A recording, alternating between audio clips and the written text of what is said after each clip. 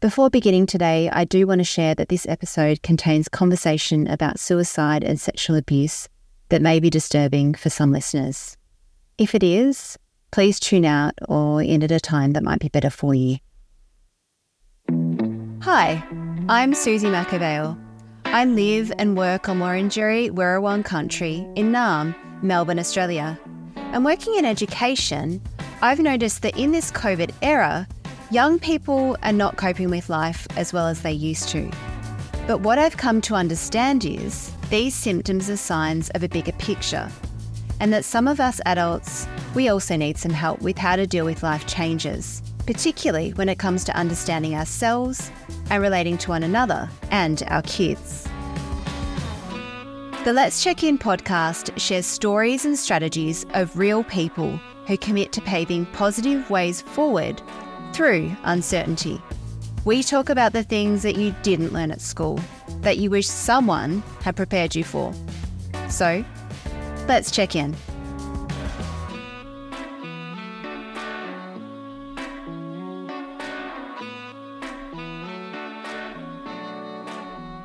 Hi, and welcome to a special two-part episode of the Let's Check In podcast. Now, to be honest with you, this conversation really did catch me by surprise in so many different ways. I guess it went in directions that I had no idea it was going to go, and I think on reflection that that's probably one of the reasons why I like it so much.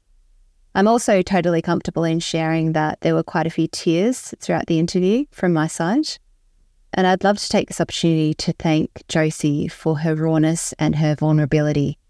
Here's hoping that you find it just as captivating.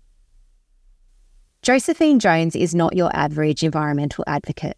She starts her day each morning by collecting rubbish on the beach. In fact, she's spent more than 10,000 hours of her own time picking up rubbish along the bays of the Mornington Peninsula in Victoria. After her first tonne of rubbish was collected, she was affectionately dubbed 1-ton mermaid by National Geographic. To date, she's collected well over 5.3 tonnes of rubbish from the peninsula shorelines and continues to campaign for cleaner beaches today. Josie's passion for people and the planet is just contagious. She devotes every spare moment to stopping litter entering waterways and inspires her community to change habits.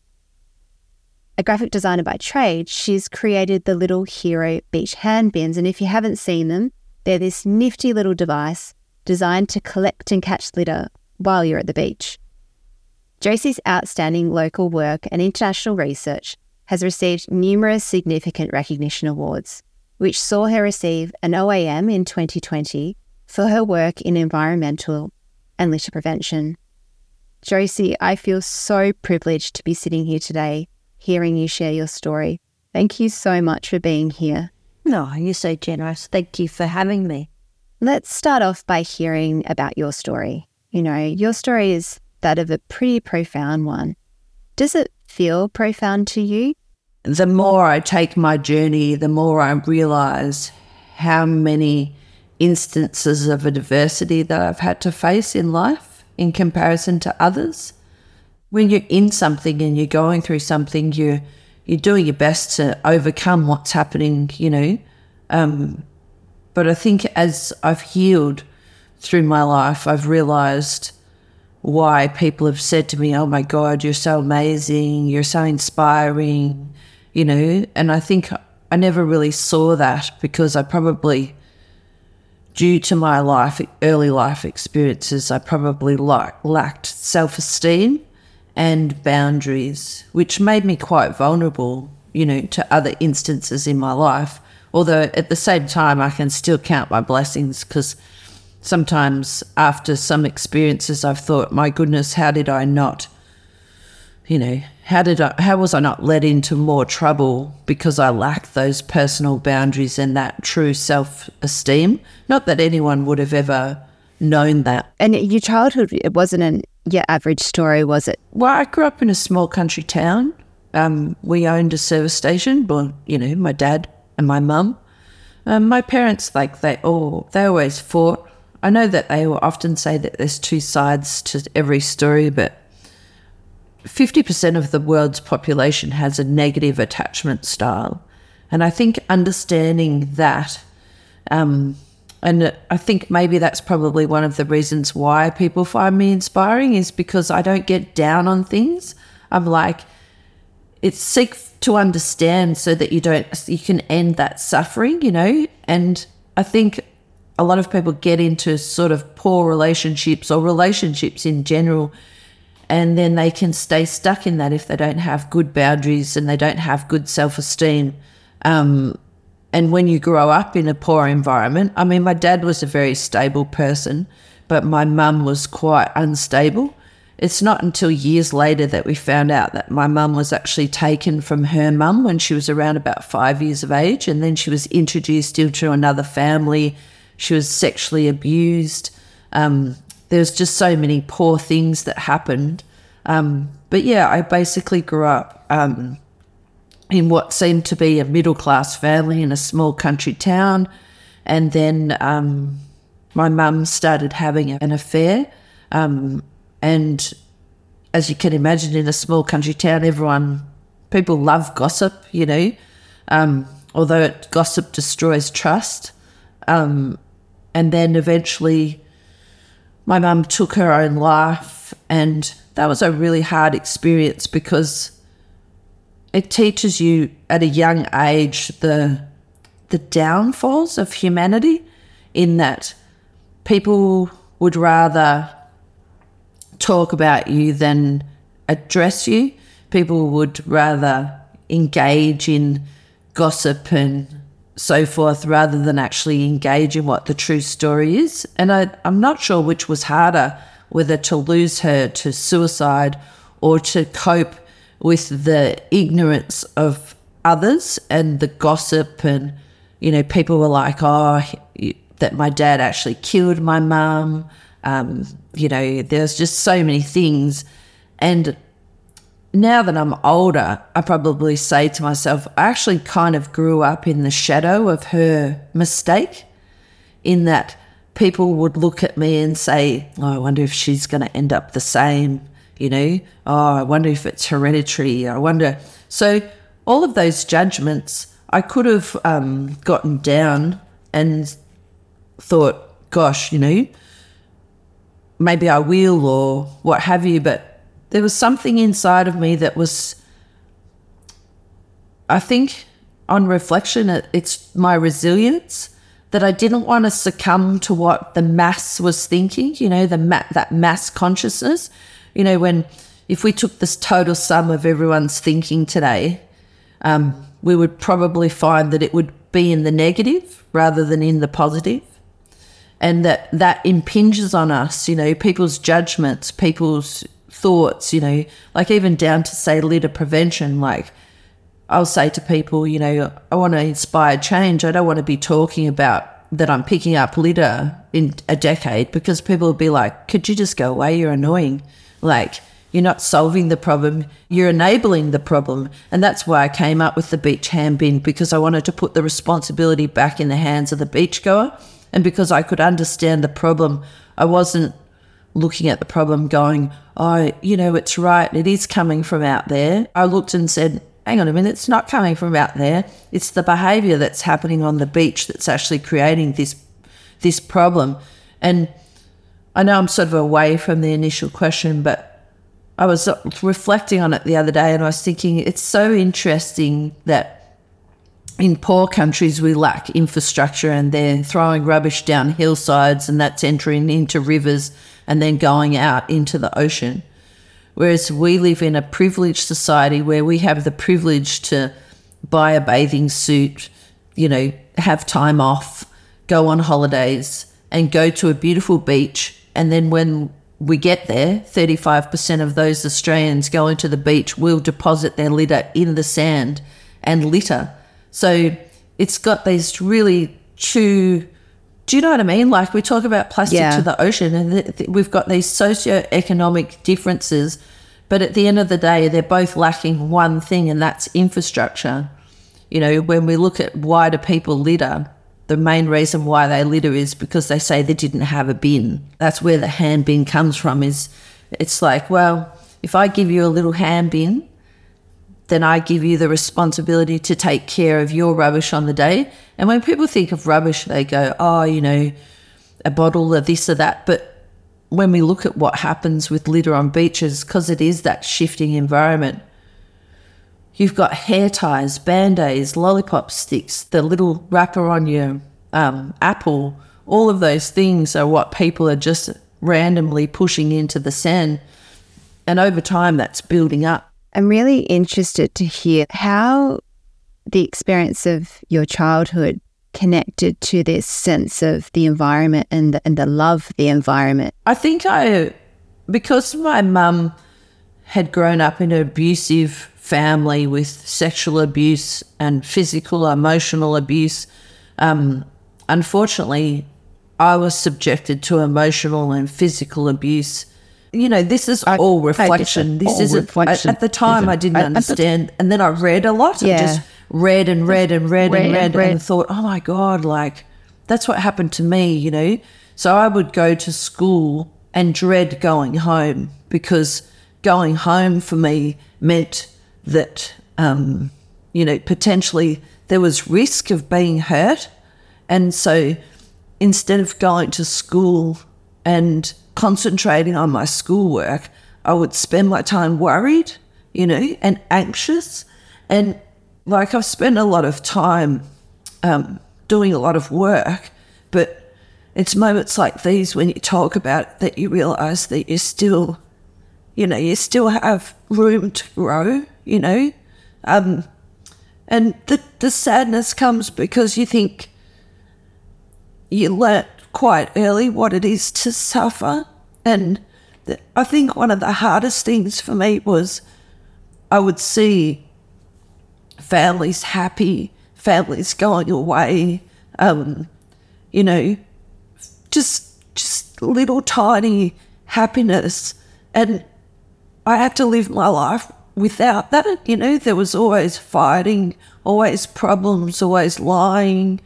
You know, my dad was under a lot of stress because of it, and it was breaking all our family unit. And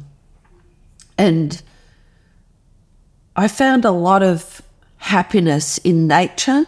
Like I would garden, or I'd plant a plant, or I used to pop around the back, because we lived in a service that we lived behind a service station, and then out our back door you could go down a laneway, and there used to be this electrical store. And you know, I was often left on my own. I wasn't allowed to go and play with other children or stay because of the way that my mum had grown up and been vulnerable. So I was often on my own. So I used to go around the back to this electrical store and get all the boxes, and then I'd come home and I'd fabricate houses out of these boxes, you know, and I'd create windows, and that was how I entertained myself. We had a lot of pets, and I think that they were kind of my solace, because, you know, that they couldn't hurt me, if that makes sense, you know. Does make sense. And they're a constant for you. Yeah, they were my friends, you know. They listened to me, you know. And I think sometimes when you have trauma, like you have an experience, there's a part of you that stays that way, you know. Like, and through my life, I've kind of kept that childlike joy. And even through adversity, like I'll still look upon something with fresh eyes, or I'll see it in a different light. And then, you know, people will say to me, how do you do that? You know, how do you stay positive, you know? Or like I was saying before about litter prevention, I say to people, you know, I really want to encourage people. And people say, oh, people never change. They never change. And I say, the fact that you believe that is the problem. And when I go into like bureaucracy, or where there's a lot of process and governance, it's good to have all of those things, but you actually have to live those things, not just talk those things, you know. And there's a big gap, I think, between, you know, the good process and governance and actually acting and keeping that standard and being what you say you want to be. And I find that a little bit frustrating in my work, in that there's those people who will always be down on things. I think it's 4% of the population will always be against what you do. So, there's an old saying, when you stand up for what you believe in, you'll always have adversity. And, if you don't have adversity through following a passion, then I think you've got to look at, am I really following what I'm doing? Because I was saying to some children at Balcombe Grammar yesterday, I spoke at Balcombe Grammar, and I was saying to them that I encourage them to follow their passion, but to remember that not everyone's going to agree with them and not everyone's going to help them. And in actual fact, the more accolades they'll get, the more achievement that they'll get, the less opportunities they'll have, and the more resilience they'll need to keep knocking until they get a yes, Wow, that's powerful, Josie. Maybe. I think so. It absolutely is. Otherwise, where's the growth coming from, It's those moments of knockdown that until we have them, we really don't understand the skills to be able to get back up if we don't exercise that, Yeah, look, I think, I think you and I had a talk about how I had raised my son. And again, that's another experience, and sometimes I think, how did I have these so many crazy experiences? But at the same time, the resilience, I think, is the key to all of this. And that is that sometimes we face difficult situations, and it's not about that we deserved it. Sometimes we need those situations to squeeze us a little bit to see how resilient we are. And I think that we underestimate ourselves, and especially in a modern society now. I was only talking to my coffee maker this morning, and we were just having a chat, and he's like 30, so he's 20 years younger than me. And he was saying, the world's so confusing. And I said, I think what it is, it's overwhelming. I said, once upon a time, our world used to be as far as we could walk. And now it's in our hand, we can be anywhere at any time and overwhelmed. And I think that that's where that practice of meditation is really important, because I was thinking about coming to talk to you today, and I was thinking about what if I could have one pearl of wisdom, what would it be to share? And that is that to know yourself. Don't rely on other people to tell you who you are, because the more we rely on outside influences to validate us, the more likely we are to be misled, because, as I say, half the world lives with a negative attachment style. A lot of people are not accountable for how they behave, and people do put their stuff on you. And if you don't know yourself and you're not, I know who I am. So if someone comes along and goes, hey, you're not a nice person, it's like, well, actually, I know myself and I am a nice person. I'm open to feedback, happy to have a conversation. But, I think that's that whole sort of boundaries, not allowing people to just step on you because they don't feel good about themselves. And I think in today's world, we have a lot of that. I was reading about the tall poppy syndrome. Australians especially have a tall poppy syndrome, and it comes from the fact that we love the battler, but then when the battler succeeds and it becomes successful, then people want to pull them down because it's part of that. We love the struggle and we love seeing people overcome, but then when people overcome, that mentality, it's like the hero, victim, perpetrator, it's called the Cartman triangle. We know that if somebody's making someone out to be a hero, then the other two roles is victim and perpetrator. And all great movies are based on that. But if you put boundaries in place, the victim is no longer a victim, they're vulnerable with boundaries. The perpetrator is no longer a perpetrator, they're actually present with boundaries.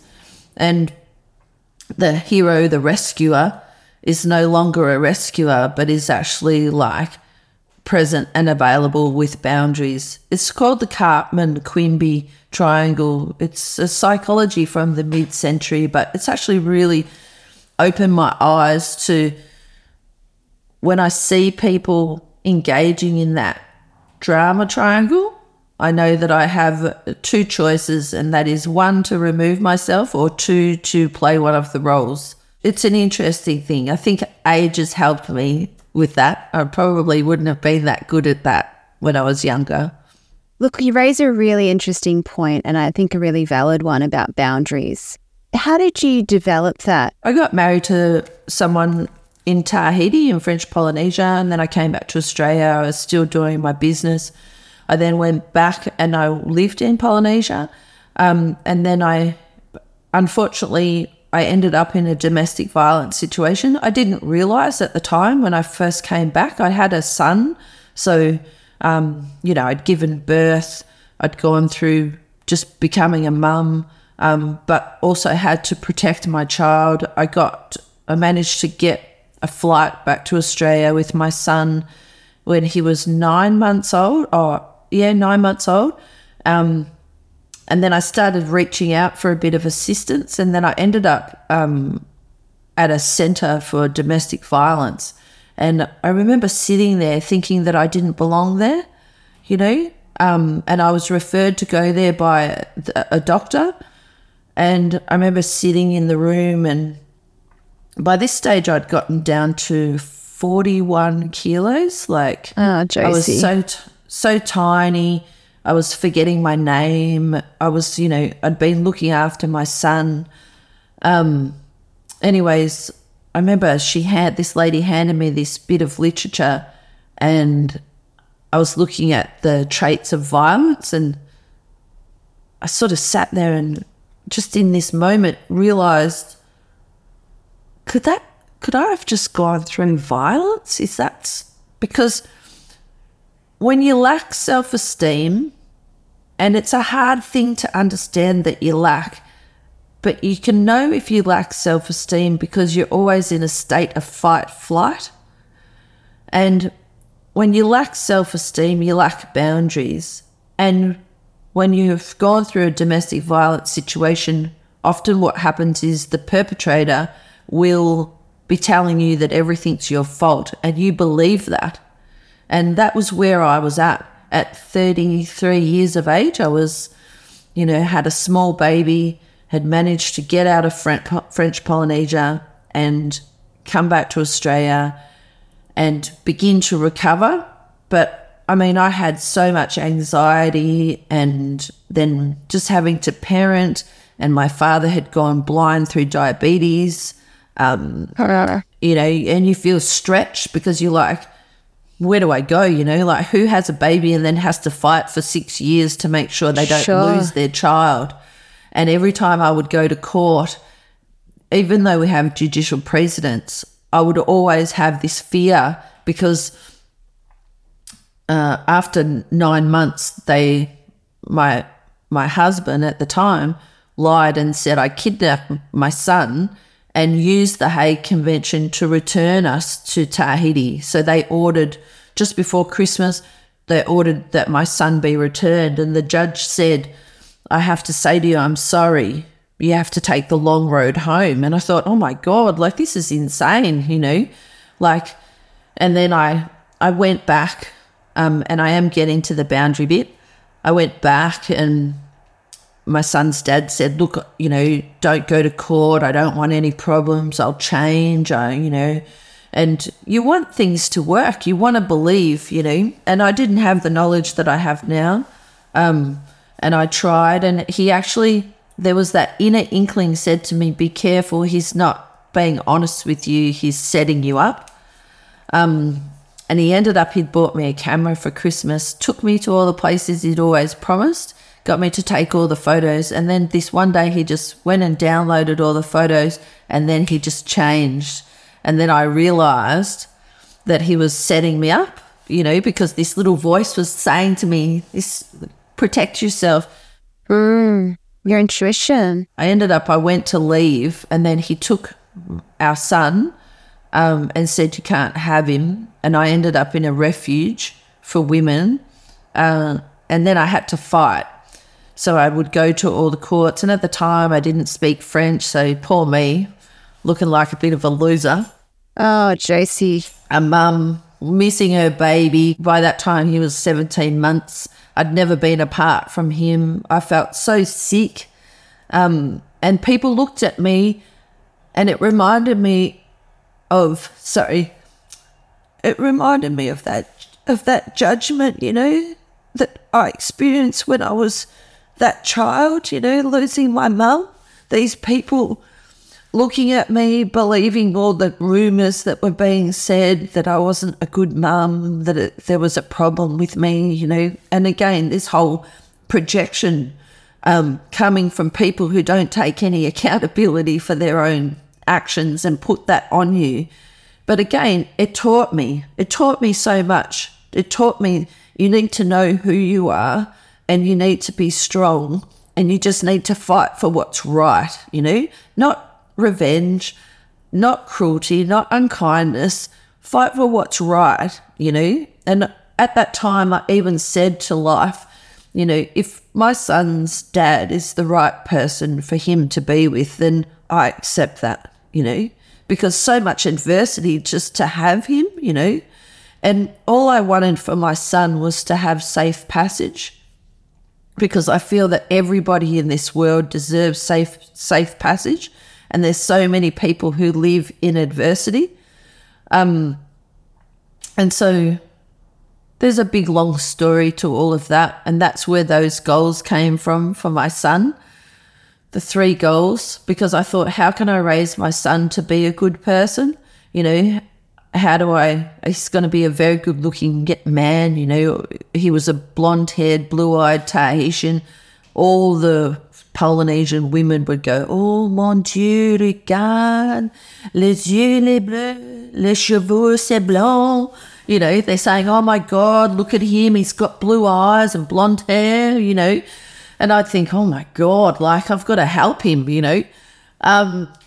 So that's where I did to be wise, to be confident, and to be handsome from the inside, because I felt that if I could teach my son to be wise, make good choices, to have true confidence, which was something that I always lacked, and to be handsome from the inside, not rely on his shell to get him where he needs to go. I raised him, and I would say to him, manners, they cost you nothing, but you can buy the world with them, And now people see me and they say to me, oh my God, your son, he's so amazing. He's so beautiful. He's so, and I say, they're like, you've done an amazing job. And I'm like, we're a team, But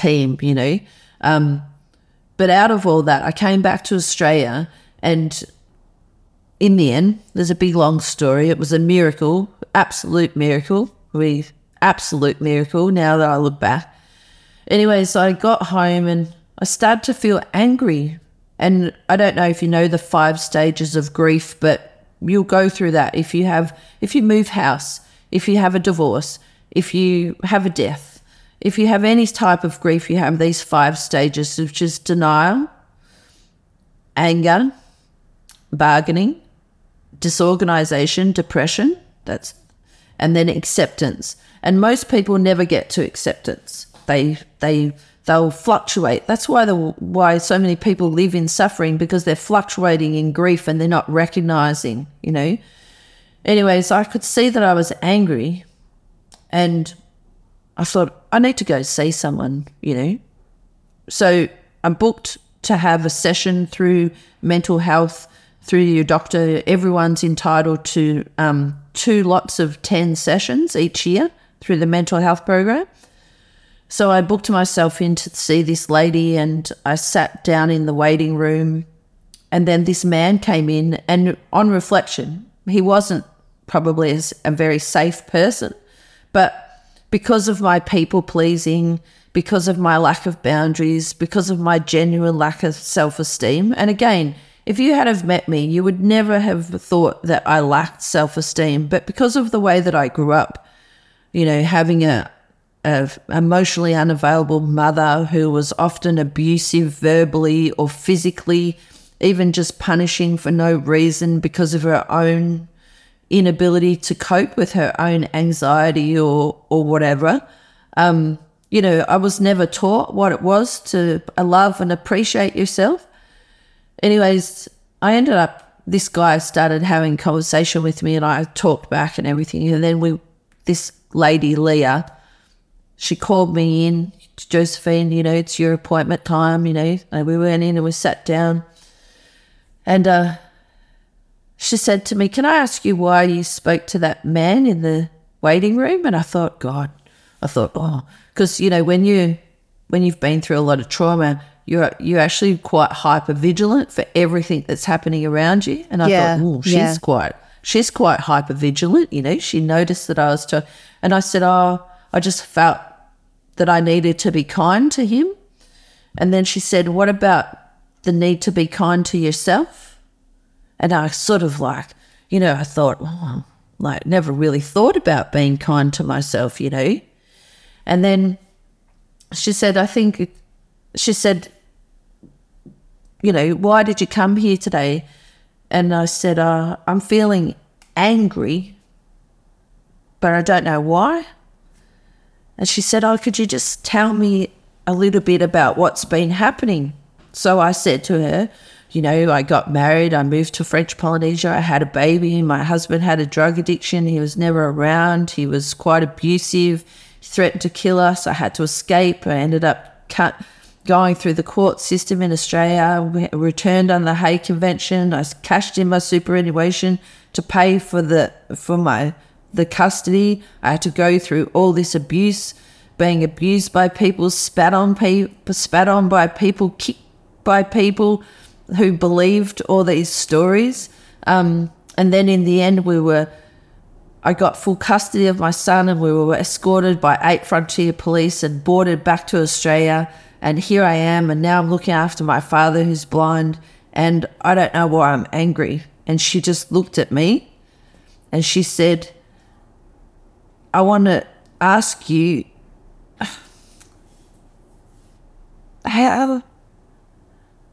she said, how much do you know about boundaries? And I just looked at her and I thought, what is she talking about? Boundaries? What's boundaries? And she just looked at me and I just sat there just bewildered at 33, 34 years of age. And I thought, I don't know what boundaries are. And she said, I want you, when you leave here today, I want you to tell yourself, my needs are important. And I thought, okay, I'll try, So I thought on the way home, I thought I'd stop at Spotlight because I wanted to grab a couple of things because I'm always making stuff. I used to be an accessory designer.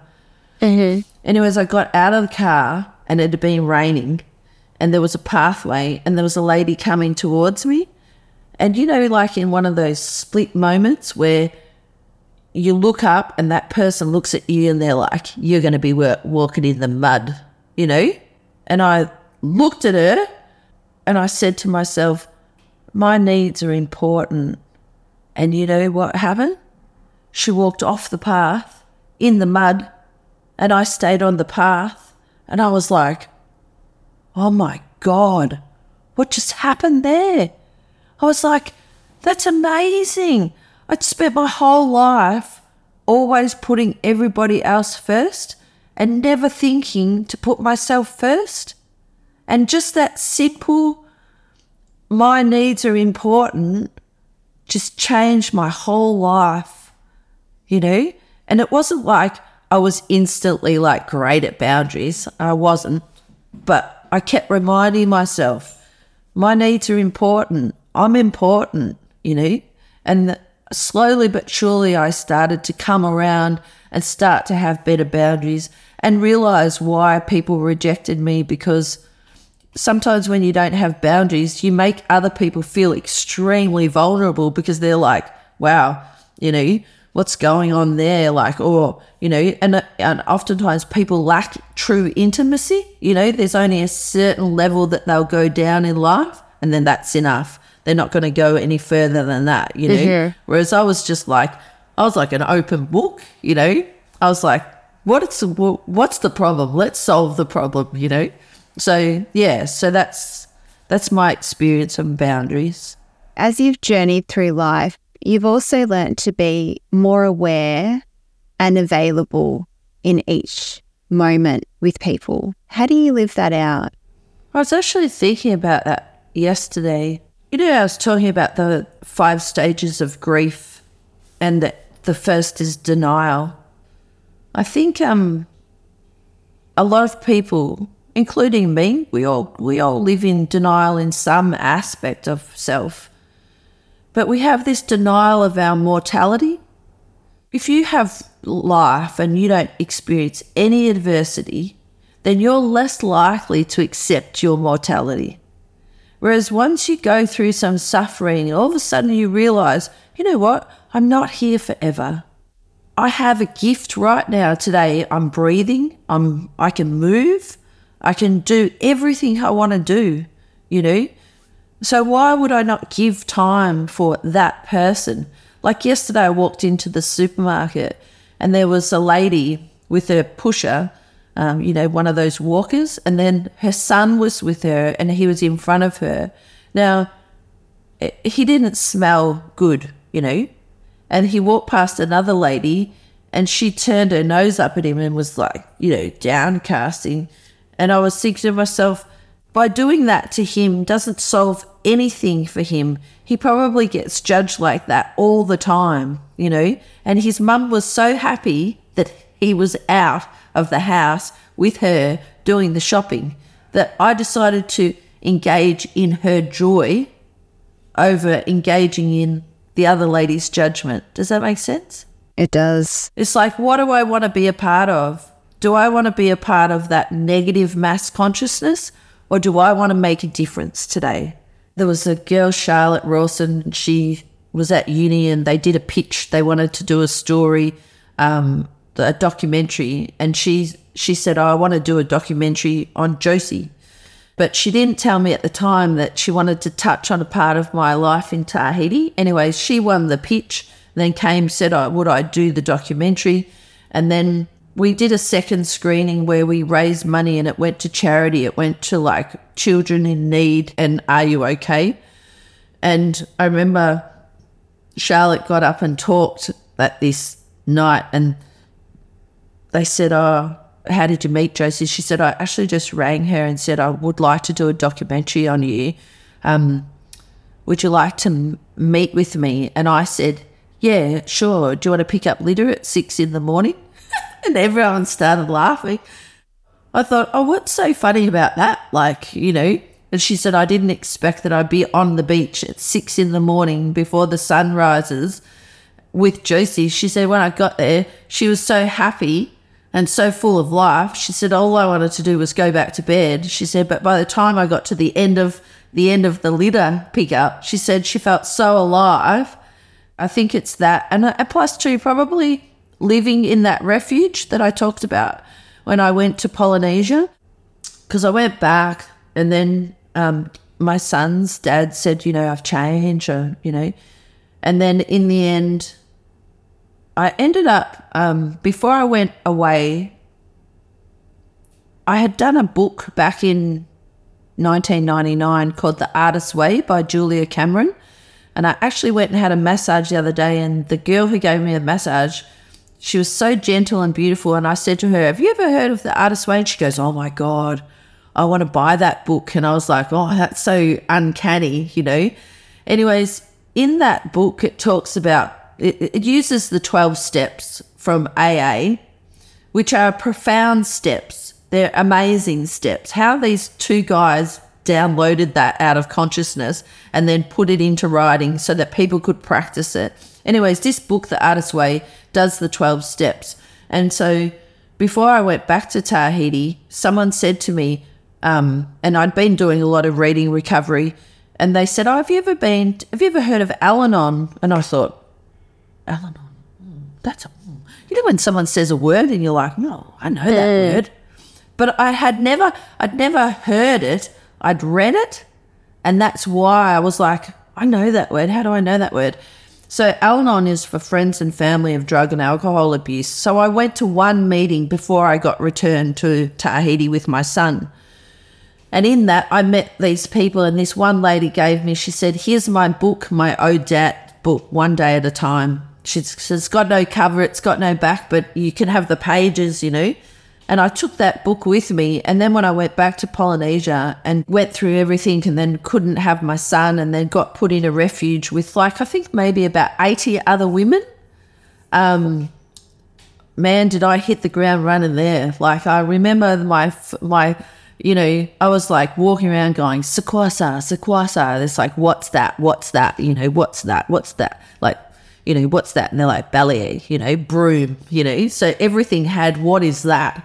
You're trying to learn the language. Well, I couldn't communicate. No one spoke English. I mean, a little bit, you know. But the thing is that I had to be in by 6 p.m. and I couldn't go out until our jobs were done. So we'd get up in the morning, we'd all have breakfast, whoever would be on breakfast duty, everyone sit down. It was like prison. I was grateful though. I was grateful. You'd go up to your room, organise your room, and then you'd have to do jobs around, and then you could go out. So for me, that was so hard because I was like, oh my God, I just want to get up early and go and watch the sunrise. And you know, when you talk about like, where do I get that attitude from? It's because sometimes in my life I've been restricted and not been able, even though those people helped me and gave me a home for 3 months, because you can only stay in a refuge for 3 months. And it was great. And I got to learn French, you know, even though my French is probably really bad. It's probably better after a beer.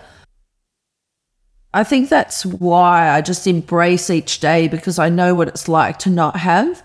And I know what it's like to face adversity, and I know what it's like to lose, you know. So I just choose to be a part of the good stuff. It's a conscious decision that we all have, hey? It sounds like you, in those moments, you really do know exactly what you want, which is really, I think it's a beautiful gift to have, because not many of us know really what we want underneath.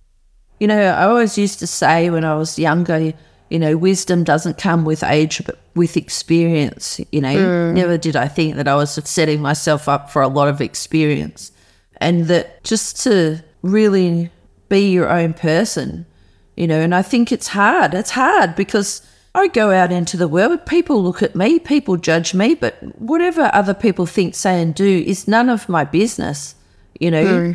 Just because someone thinks I'm nice, it's because they're nice. If someone thinks I'm bad, it's because they're bad. You know, it's got nothing to do with me. And that's where that Al-Anon was really good, because when I went back to Polynesia, I actually then went to Al-Anon meetings, and they were all in French. It was great. I had really no idea what anyone was saying. But I got to meet like-minded people, and then when I first had my son taken off me and put into that refuge, I felt so sick, you know, because I actually had breastfed my son for a year, and then I breastfed him till 3 years of age, but only for sleeps, because I know people get weirded out at that stuff, and, you know, me too. I'm a bit weirded out by some things that people do. But for a year I breastfed him, and it was because we were going through so much adversity that was our way of bonding. He always knew, you know, he could come to me, and then I would breastfeed him for sleep. So I was actually like extracting milk in the shower so that I could keep my milk up, so that when I did eventually get him back, that I could still nurture him, you know. And I was successful. I breastfed everyone else's children. Oh, so wow. Funny. Like, when I think about it now, I think, oh, my God, like I was doing everything to try and still stay a mum, you know, and have that for my son. And, yeah, just little things like even now today, like when I see people, you know, they have a family, and their mum might be helping. And as soon as I see people start to whinge about their family or bitch about them, I just think I have to walk away right now, because you just don't know what you've got. If you're not happy with the situation, then communicate. Don't go behind somebody's back and think that you're going to solve a problem by not communicating. Communication is everything. That's the first part of this special 2-part conversation with Josie Jones. In part 2, you'll hear about how Josie's experiences led her to wanting to make real changes in behaviour toward littering on our coastline. If you're listening to this episode as it's released, part 2 will be out next Monday. If this conversation has raised issues for you, remember support is available. You can call Lifeline on 13 11 14 or the National Domestic and Family Violence Support Line on 1800 RESPECT.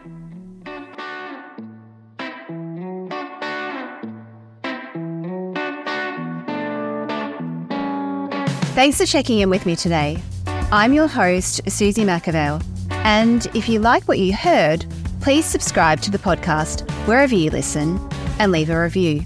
If you'd like to find out more about the Let's Check In podcast, head to the website letscheckinpodcast.com, where there's loads of information in the show notes. You can also follow us at Let's Check In Podcast on Instagram, Facebook, LinkedIn and TikTok. This podcast is not a licensed mental health service, and it is not a substitute for professional mental health advice. If something has come up for you in this episode, you can call Lifeline on 13 11 14. This podcast has been made with the help of Pod and Pen Productions.